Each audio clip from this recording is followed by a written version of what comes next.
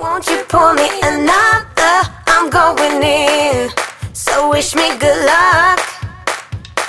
Yeah, gotta put on my favorite song. I need a boost.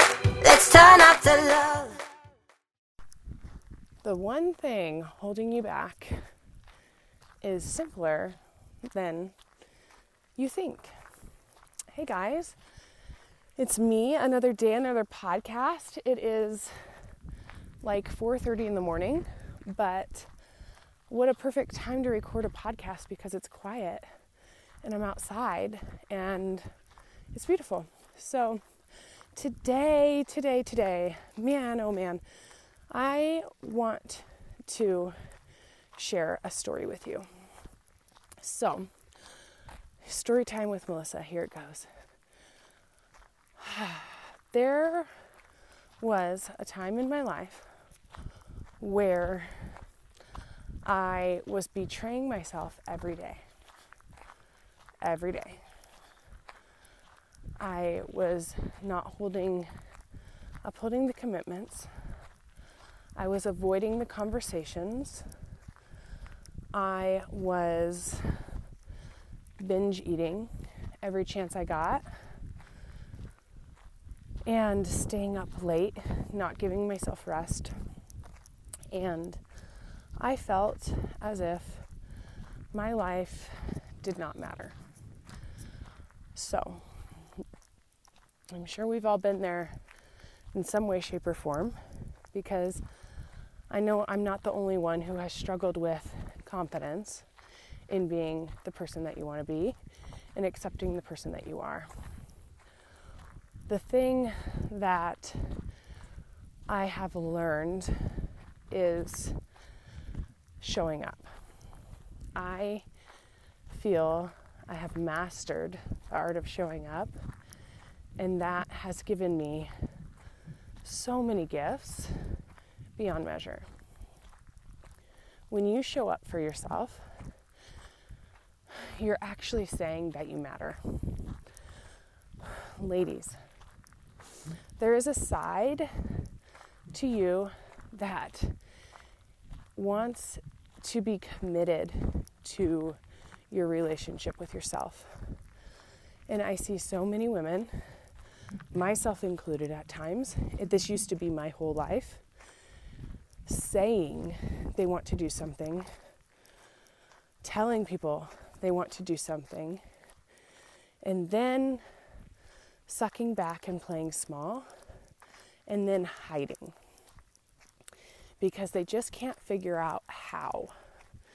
And that darn how gets in the way of a lot of dreams and a lot of blessings and a lot of things that are going to take you to the next level. And some of you may say, why would I even want to go to the next level? I'm grateful where I am. I love my life. I'm in a quote-unquote season. And I'm like, okay, that's fine. I've been in seasons. I've definitely heard God say, you need to be here right now. And I'll tell you, those moments were huge for me. And it was not what I wanted to hear. But I knew my heart ached and my heart was like, it won't be for long. But I find so many women that I talk to on the phone in their season of playing small and season of not upholding their commitments to themselves is lasting a lifetime. And I'm like, girl, if that thing is on your vision board for more than a year, like, what the heck? Why is it not getting done? What is holding you back? Because the reality is that thing on your vision board could be accomplished with a phone call. That thing on your vision board could be done within a few months. It is your mindset around keeping commitments to yourself that is holding you back. And when we basically tell ourselves that we're not important to follow through with commitments that we've made or follow through with the goals that we've set, we're really saying you're not worth it. You're not worth the time and the energy. You're not worth bringing more to the table. and you're not worth living this life that you dreamed of. And I'm going to call out all my Christian ladies out there, because we are very good at saying, God is calling me to do something. And then we keep that in our head and we never actually take action. And we say, well, I'm here to serve others.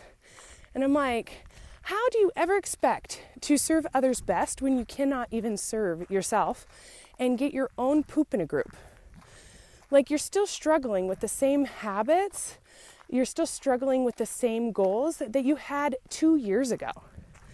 Like, I think God's probably sitting up there saying, like, she feels called, but she's not meeting me. Like, I have so many gifts along this journey, so many pit stops for her to receive these gifts, but she's not showing up to take the walk. She's not showing up to walk through that mud puddle. She's not showing up to run out of gas and figure out how to get to the gas station. And I'm so passionate about this because this was me. This was who I was. I was the person who told everyone what I was going to do and what great things I was going to accomplish. And being on the other side of actually starting to walk the walk, I'm not perfect.